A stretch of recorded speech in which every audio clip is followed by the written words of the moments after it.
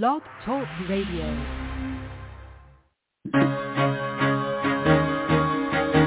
Carol the Coach. Sex, love, and relationships. We talk about it here. Carol the Coach. Compassion with contemporary relevance. I am a psychotherapist. I can be your personal life coach, and I can help you with your issues. There are no problems too small or too big. You can talk about anything. Speaker, columnist, radio TV host, and commentator. Carol the Coach brings messages of wellness and empowerment within reach of everyday people every day. Almost 5 years ago, I lost my soulmate in an accident. He was killed in a plane crash. Life just, for me, has seemed to stop. There are groups all over the city. I teach one. It is a specific way to start thinking so that you shift how you see the world, which then shifts your energy, and then you feel better and you actually see things differently. Carol the Coach. Always available too at carolthecoach.com. Now I've got Russell on the line. I'm 47 years old. I'm a truck driver. I'm married. I have a wife in San Francisco. Okay. I haven't been home in 6 months. My thing is, I don't know if I have a sex addiction or what the problem is.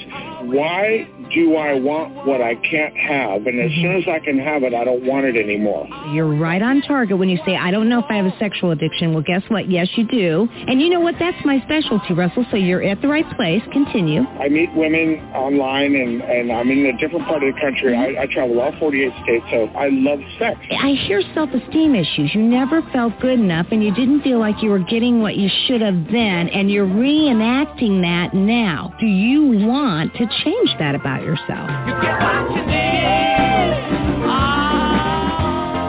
I got an interesting email this week, and it was about the Atlanta massacres. You know, the email basically just asked me, did I believe that someone with sex addiction could participate in something like that? Or was it an excuse? And the truth of the matter is that I don't know. I mean, I have worked with a lot of people who truly have destroyed their laptops, their phones. They brought them in for me. They have thrown them 2 and 3 stories out the window. I mean, when an addict is so disgusted with him or herself, they want to get rid of the offending item, right? And so they'll do anything to make that happen. It's almost like they lose their mind. However, you know, what I want to say is unequivocally, having compulsive or addictive sexual behavior should never be used as an excuse for violence, misogyny, racism, homophobia. It just should not. And so it very well could have been a very mentally ill person combined with his propensity for compulsive sexual problematic behavior that drove him to want to, as I said before, remove the offending item. And if he was addicted to massage parlors, it's possible, although very, very rare, that someone would take it out on the clinic, the massage parlor, the masseuse, him or herself. You know, because the truth of the matter is that in general, it's very uncommon for people who suffer from sex addiction to exhibit any kind of violent behavior unless it's at themselves. I was talking to a couple earlier this morning, and he said, I'm surprised after the shooting he didn't turn the gun on himself. Now, again, that was not a man who felt like this man should have killed himself, but he said, you know, when you're that desperate and you want all the evidence out of your way, you usually end up killing yourself too. So our hearts go out to anybody who's been affected And we also want to say, as certified sexual addiction therapists, that when the media says that sex addiction is not real, when they are able to find people who say that, or naysayers, if you will, and there are some, there are plenty of them actually, we always tell them and our listening audience that the World Health Organization recognizes sexual compulsivity. They call it CSBD, compulsive sexual behavior disorder, but it's commonly known as sex addiction. And the World Health Organization, as you well know from COVID, is the organization that makes the decisions about how you treat illnesses and when they are real and when they are not. So I want to say that, we at ITAP committed to our mission to educate. That's why I do this podcast. We want to educate you on addiction and trauma and mental health illness so that you will understand it better and you have access to compassionate and effective treatment. That is so important, that you know that you can go and find treatment for your condition and no one will judge you. They'll help you find the resources necessary to get healthy. And I've said it before, I did this show for about a year. The first week, it was 34 callers. The second week, it was 3,000. By the end of the first month, it was 30,000. And a year later, when I was checking demographics, I found out that it was 52% women, 48% men. And since I knew there was no way there were that many female sex addicts listening to the show, I quickly gleaned that women were listening to the show to better understand their husbands, fathers, brothers, uncles, and they wanted more information about this. And that's why we're committed at ITAP to really educating everyone about compulsive problematic sexual behavior. That's my favorite definition. Now, again, what do I know? I mean, the World Health Organization calls it compulsive sexual behavioral disorder. And so we want to express our deepest condolences to the families of those who lost loved ones in this horrific tragedy. And Stephanie Carnes says, we walk alongside you during this time of grief because we know how damaging this condition can be. Okay, so that's my belief about what happened. And I've been doing temperature checks of everybody that I'm talking to. Truly, it is very, very common for people to not know where to turn when they're dealing with this kind of sadness, this kind of grief, and this kind of compulsivity. Basically, that's why we have our guest on today. You saw the title of the show, What Should a Couple Look For in Therapy, with Carol the Coach. And I'm going to be interviewing with Latina Griffin, who is going to be talking about the benefits of working collaboratively as a partner-sensitive therapist with a CSAT, a certified sexual addictions therapist. And what are the benefits of doing collaborative work anyway? You know, whether it's disclosure, whether it's in conjunction with couples work, whether you're just providing good care and you're both seeing your people individually. It is so nice to have practitioners in your office or in your area that understand the conditions involved and that can, with releases, those are signed releases of information, they can talk about what's going on so that each person or the coupleship benefits from two professionals as opposed to one. So I'm happy to have Latina join us. Latina, welcome to Sex Help with Carol the Coach. How are you this afternoon? I'm good. Thank you so much for having me.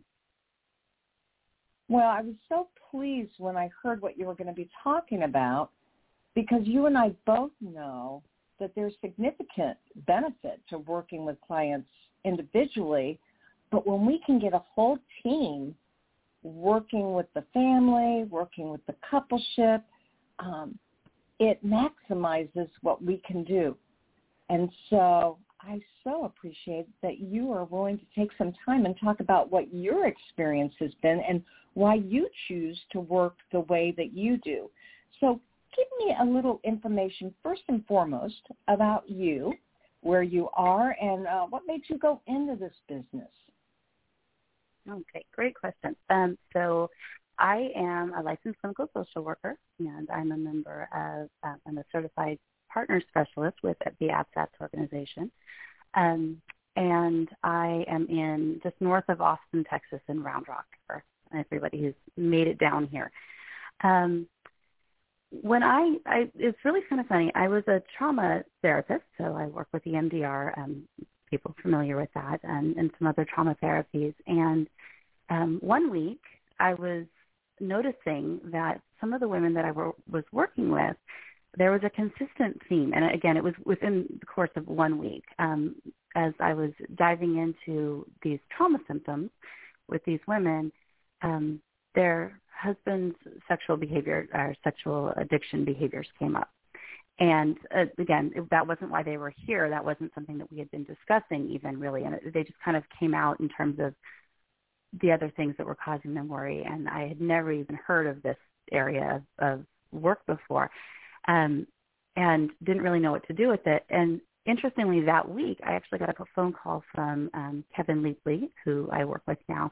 He was transferring to Austin from another city, and he's like, I am looking for a trauma therapist in Round Rock who can work with the spouses of the men that I work with, because it just in his previous practice, that's how it had been done, and they found it most successful. And I'm like, wait, what is this betrayal trauma thing? Never really had heard of it, honestly, which is interesting because there's so much work out there that you've done, and Barbara Steffens and so many other amazing researchers. But as I dove into it, I started really realizing that so much of the trauma that I was seeing in women, the women that I'd seen that week, but even historically, was the result of their response to really a post-traumatic stress reaction to betrayal. And it was funny because all the pieces sort of just came together and they made so much sense. And so being able to start treating that way has made my work so much more effective, but also in conjunction with Kevin, again, so when his partner, or when his clients are saying, I'm trying to recover, but my wife is still struggling, he has somewhere to send them. In other words, so we can heal them as individuals, but as a coupleship. Well, absolutely. And so it sounds like your primary work may be with betrayal trauma and women who are recovering from that. Is that correct? Correct, yes. And together with your cohort, you're able to provide more comprehensive services, especially in coupleships. Mm-hmm. Correct. I agree. So I'm wondering, how do you think that you and the CSAT have benefited each other in your work for your clients? And sounds maybe even a little bit funny, but when I get into the stories and the work with my clients, sometimes I won't say I lose perspective, but we're really in the work with them, and we're seeing this from just kind of that ground level, and Kevin is too, as he's talking with his clients. And sometimes we miss the bigger picture of what's happening in the relationship, if that makes sense. So when we call it's not like we're calling each other every day and sharing secrets that are happening in therapy, but when I call and say, you know what, I'm not understanding this. And he's like, oh, it's because, and he'll give me, a little bit more information, or you need to understand where he's coming from. And I'm able to stand back and go, got it. And I'll do the same for him. It's like, well, yes, but it's because we have, what you need to understand about where she's coming from is, again, fill in the blank, just whatever it is that she's struggling with. So he's able to take that back to his client and say, okay, so we need to understand that when you come in 30 minutes late, her brain automatically goes to, this thing that happened, and maybe not even related, but she's reliving this moment that happened 12 years ago in your marriage. So you need to be able to be sensitive to that, hold that better. And again, and he does the same for me. So we just are able to see together, we're able to see a much bigger picture in terms of what's happening with this couple in their relationship. Well, and that makes a lot of sense. Can you share with me a specific example? I mean, we all know that betrayal trauma can look like a woman who is out of control, that can't regulate her emotions, and she can get pegged as borderline when really she's in trauma. She's having a severe stress response. Is that one of the things you might explain to him, as well as I'm wondering what he might explain to you? Absolutely. And so often, again, I'm trying to think of an example that doesn't come too close to what anyone has actually experienced. But no, you're absolutely right. So, for example, if he stays, an easy one that happens a lot. So a husband, picks up his cell phone and walks into the bathroom, and he comes out and she's slamming dishes in the sink. He's like, you were fine a second ago and now you're out. And it's like, yes, but if you'll recall, one of the things that has happened in the past is you'd bring your phone into the restroom and you'd act out there. And when she's discovered it, so now every time that cell phone goes anywhere near a closed door, she's re-experiencing that trauma. And so you come out, you have no idea what happened. Really, you were just checking ESPN to find out who won that March Madness game last night. But she's spiraling into, I call it the tornado. The tornado comes back up, and all of a sudden things are just, her head is swirling. She can't complete sentences. She's angry at you. You're like, I didn't do anything wrong. And so when we're able to stand back and say, okay, this is what her trigger is, and I can help communicate that to the CSAT I work with, he's able to phrase that in a way so that his client can understand, okay, so when I go into the restroom now, I'm going to leave that phone face down on the countertop so that trigger doesn't happen for her. But also for him, he's not left wondering, what did I do? I didn't do anything. And so, again, she's having a trauma reaction, but it looks very much like a crazy person. And really, what I see a real benefit of is that you're both educating each other about your very own expertise, and how wonderful that you're getting the benefit of his knowledge and he's getting the benefit of yours. Absolutely. And one of the great things that we do with each other also is, one of us will read a book, and I'm not sure. And like, for example, he had me read one recently about going deeper and really how people with sexual addictions connect with that inner child. And it was absolutely eye-opening. So now I'm not only armed with this information that he shared with me, but I am also able to pass that on to my clients as well and help them understand. And then on the flip side, again, I'll pass something on to him and say, you really probably should look at this, or a podcast or something, so that we're both, because, we're both specialists in our field. And so it allows us to share information so that even if he's not present in the room with me, I have this arsenal of information that he's given me. Okay, you piqued my curiosity. Do you remember what book he recommended? Yes, I'm actually, let me pull it out. So it is called Going Deeper. It's by Eddie Capuccini, and it's How the Inner Child Impacts Your Sexual Addiction. The Road to Recovery Goes Through Your Childhood. I was hoping that's what you were referencing. Excellent. We've had Eddie on the show a couple of times, so he's done podcasts, and that is an excellent book. He's written a couple of them, and he really understands how childhood issues can, if you will, contribute to the need to medicate the wounds, the trauma, the wounding. So now you refer it to your clients so that they'll understand, if they're describing someone who had a horrific childhood, what he's going through. Exactly. Yeah, and one of the things, it helps again, on both sides, it helps build empathy. We never excuse behaviors right? Even, if she's throwing things at him, I'm like, that's not okay. And we're not excusing what happened in what he's done maybe. But at the same time, we can hold empathy for how we got there. And again, I don't know if we're allowed to plug this book or not, but I even tell people, just read it, take out the sexual addiction piece, and plug your own stuff in there, and you'll find yourself. Yes, I too think that's amazing. And anytime we can be more compassionate for the other person, it allows us to work through some of our own grief or anger or sadness, because we get that there's sadness, grief, and anger on the other side from childhood, right? Right. Absolutely.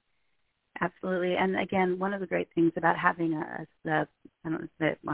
call Kevin my partner in crime sometimes, but just having that CSAT that we go to is, this is going to sound a little silly, but I also know him, and he knows me, and he knows how I practice, and I know how he practices. And it helps. Sometimes we all know that when it's just a fact of life, that when we're in a room having a conversation with someone, we don't always hear what we're understanding at the moment. And there are times where, again, because of our own histories and things, we're able to just, on more than one occasion, one of my clients has told her husband that, and I'm using he and she, sometimes it's not, the gender roles are not always static.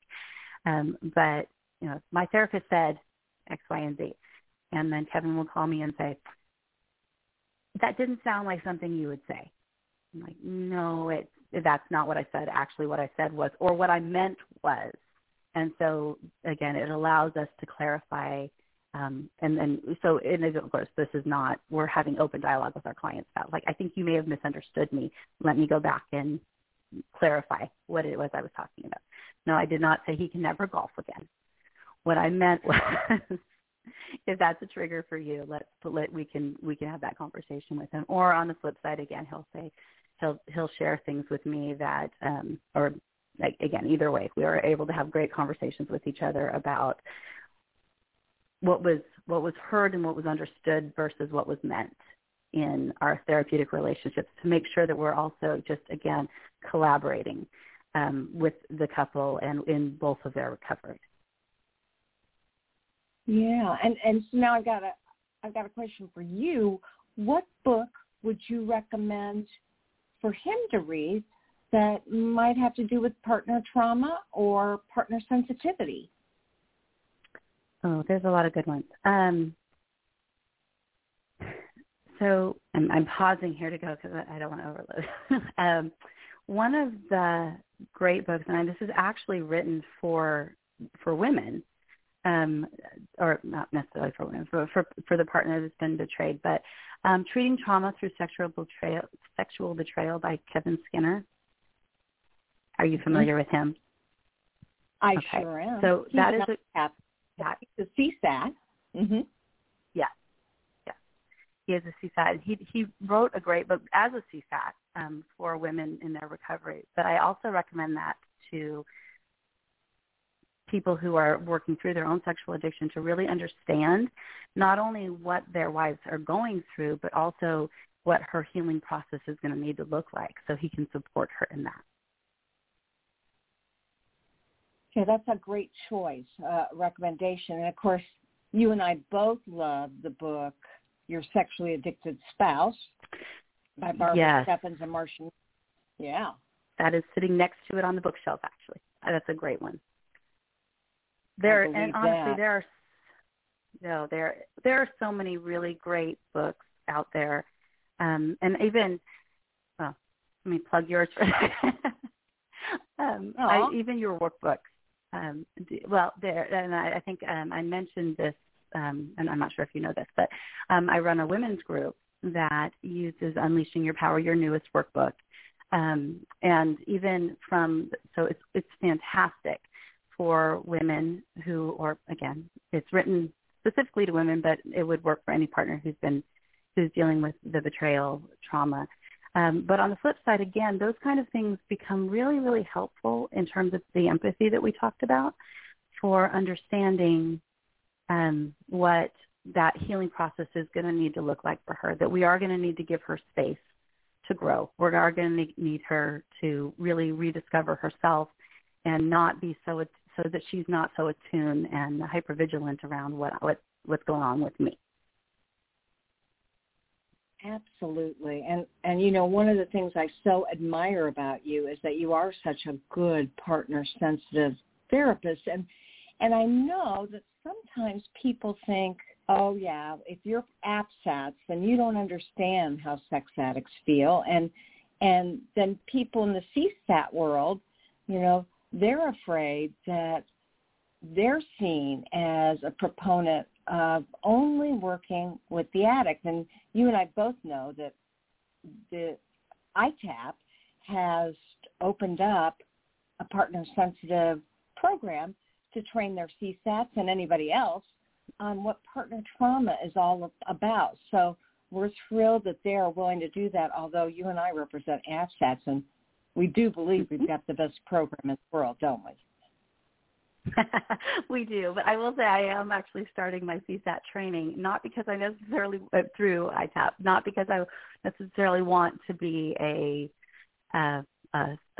sexual addiction therapist, but because I want to be able to support my betrayed partners better, again, through that empathy. And I'm a huge believer that anyone who's working in this area, you really can't work with a partner, and really I would say on either side, without being sensitive to what the other partner in the marriage is going through.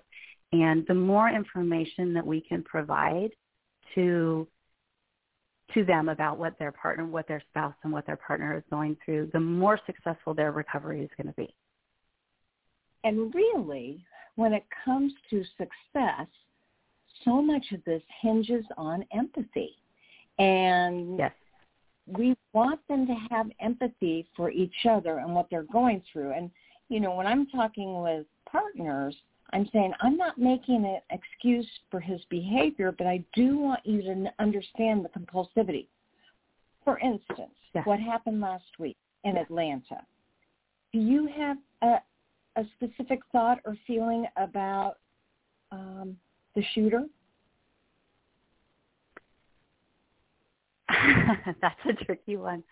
You know, I don't know a lot about, I don't know his story at all. I did, again, as soon as I saw it, interestingly, I was about, I don't know if your audience is familiar with disclosures. I was literally about to go into a disclosure with the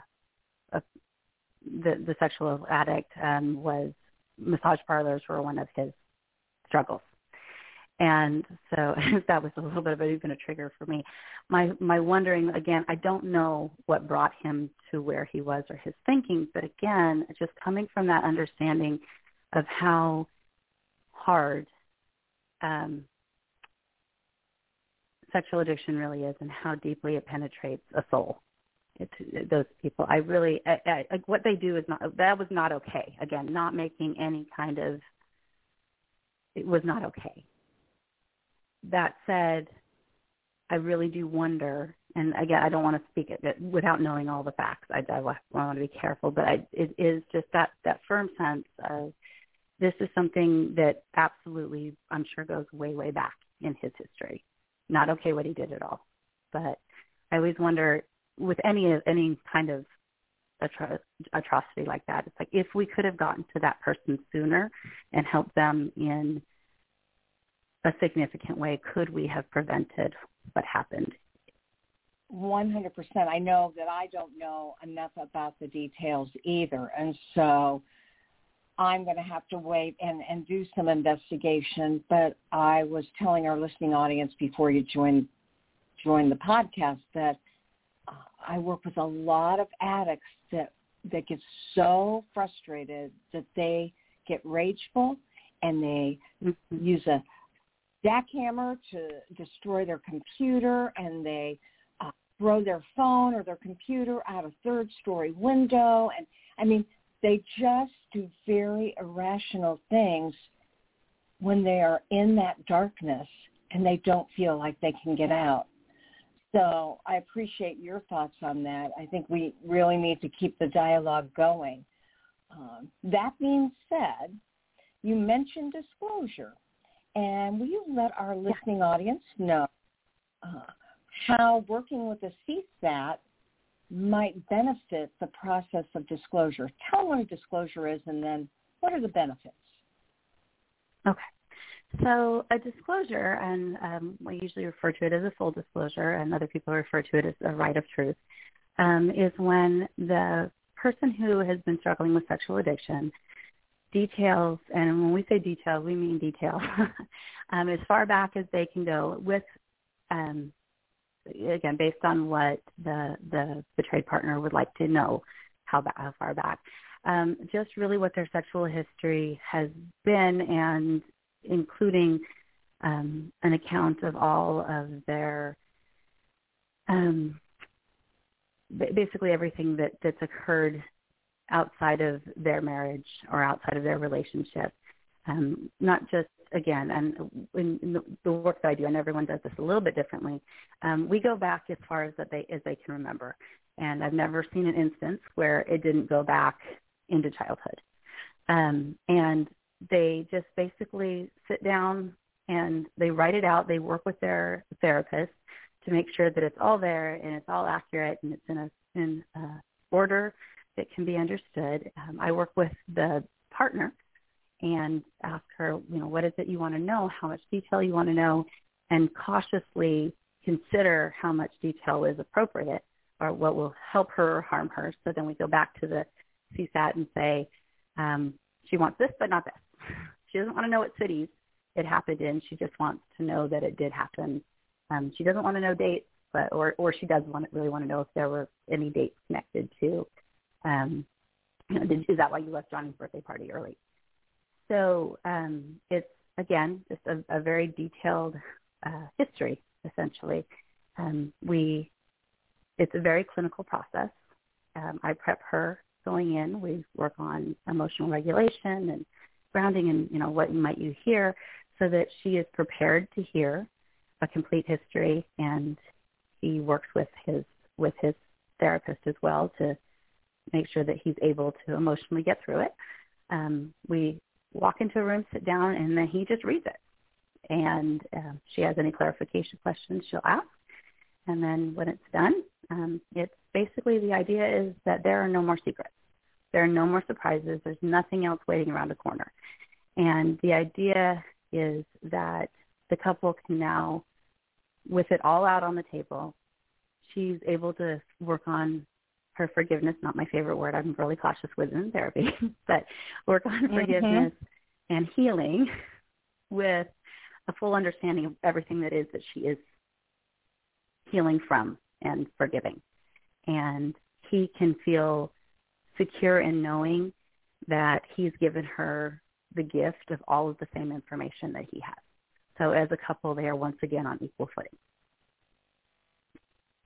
Yeah, and I like the way you said that. It is a gift, isn't it? I mean, to be willing and vulnerable enough to share your entire sexual history / timeline / addiction so that she can put the puzzle pieces together and make as much sense of it as possible. I mean, that is truly what a partner needs in that first phase of safety and stabilization, is to figure out what just happened to me and why. And that why oftentimes is dependent on who am I married to and why did you do this to me? Exactly. And it's tricky because I always say that, like you said earlier, there's no excuses. There's not excuses, but there's reasons. And so often in that disclosure is where she's going to find the reasons for the first time. Again, it doesn't make it okay.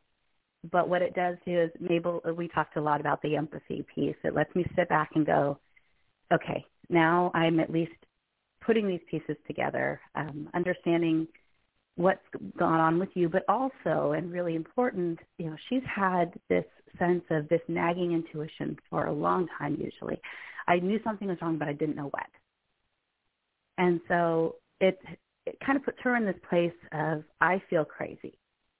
And it allows her, part of the gift that he's giving her is reaffirming her sense of understanding herself, being able to trust herself again.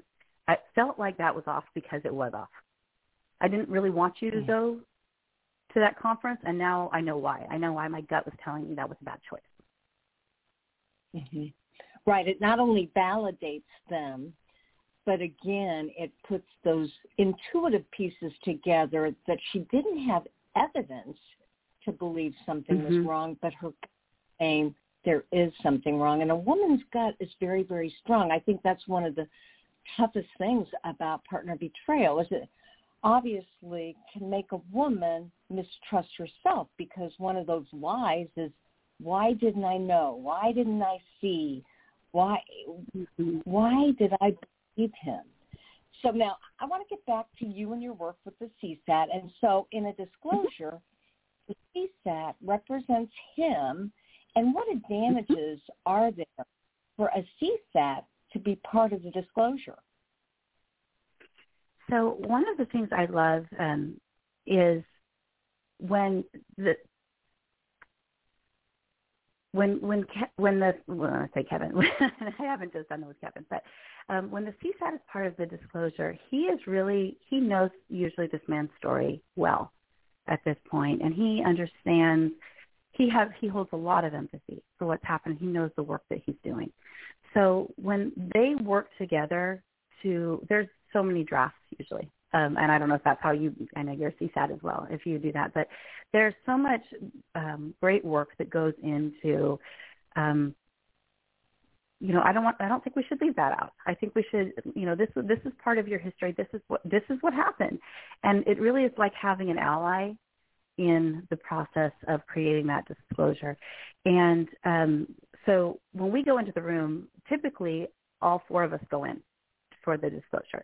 So he has somebody sitting next to him who's his ally, is basically saying, okay, you got this, we can do this. And when, because it's not a fun process for anybody, but when, for example, that the man who's sharing this information starts to become activated, or you start to see him becoming nervous, you have your ally, your partner there helping to kind of calm you down. And on the flip side, I'm also sitting there with the partner that I work with, and watching her and watching that her breathing might be getting a little bit heavy, and ask, are you okay to keep going? Do you need a break? And really in that moment, especially because the CSAT and I have talked ahead of time, we have a process in place, so we're able to kind of look at each other and kind of help regulate the room. Like, can you slow him down? And, do we need to pause for a second? Or he'll look at me and say, is she okay to keep going?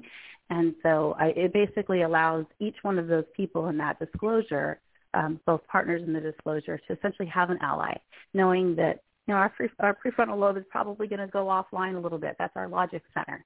And so we have someone in the room who's able to be a little more regulated and really look out for you.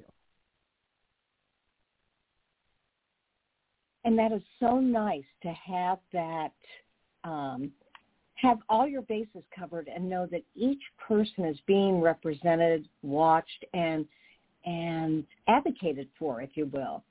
So I am so excited that you have this for the disclosure. Now, I got to ask you some technical questions. I'm wondering, do you ever have a client that gets kind of paranoid, either your client or her husband, about what are you talking about? Are you breaching confidentiality? Are you planning something behind my back? I mean, does that ever happen?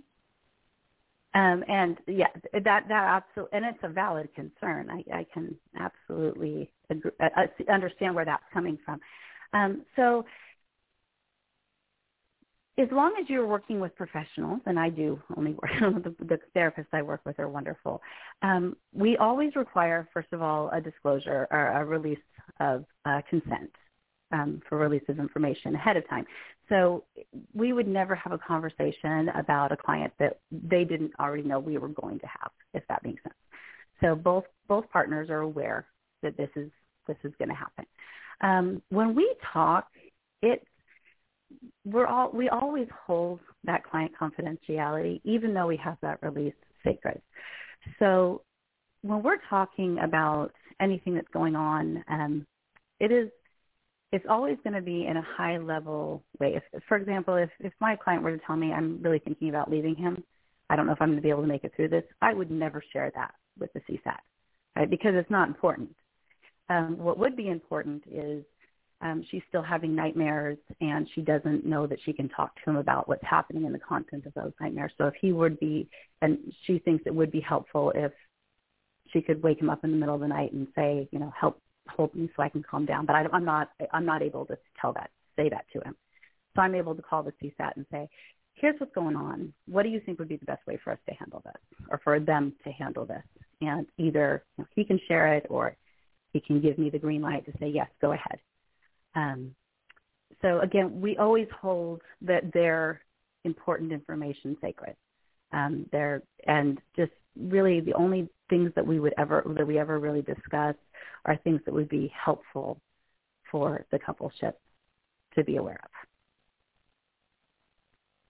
of. Okay, and that's a good point. We as clinicians always use release of information forms when we're going to be talking to another professional. And, of course, the client has to have some faith in us that we're going to be held true to our ethics, and we're not going to do anything that would violate their own personal information.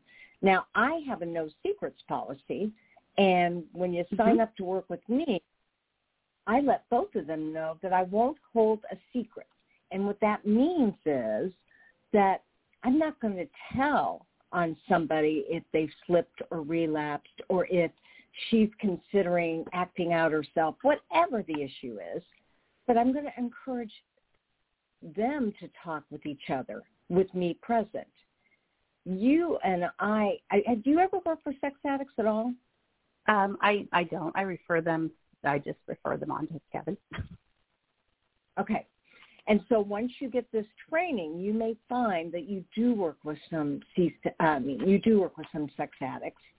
And and when you really have to be clinically on guard to have strong boundaries so that everybody feels safe, because you and I know safety for a partner is first and foremost. And really, I find the same to be true with the sex addict. He doesn't trust himself, so it's easy not to trust us. Yeah. Yes. So, absolutely. Again, I am so happy that Kevin got a hold of you and sought you out and your wisdom. Now, what advice would you have for someone who might be listening to this and wondering if they could find a collaborative partner, as a worthwhile option for them? How do they find collaboration? What should they say and do? And I'm sure several of our listeners are thinking, that's what we need as a couple. So what's your recommendation? And that is a great question. So there are resources, again, through AppSets, for example. If a CSAT, for example, were looking for a collaborative partner, just going to the AppSets website, you can enter in a zip code and see who comes up. And then reaching out and basically asking that question, asking what Kevin asked me. I need somebody that we would be able to partner together. On the flip side, if you are a partner specialist, and again, there's a program through AppSets and as well through ITAP, just looking for CSATs in your area. One of the great things about telehealth is it really opens up a state.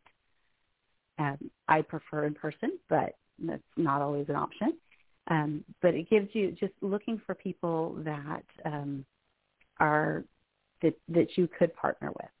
And again, one of the great things is that once you start to know each other's work, you are really able to just work together kind of in a synchronized way. It's like, this is where we are in the process. This is where he is. This is, he's not quite there yet, so we're going to have to let her hold space for him to come to a place of understanding, or vice versa.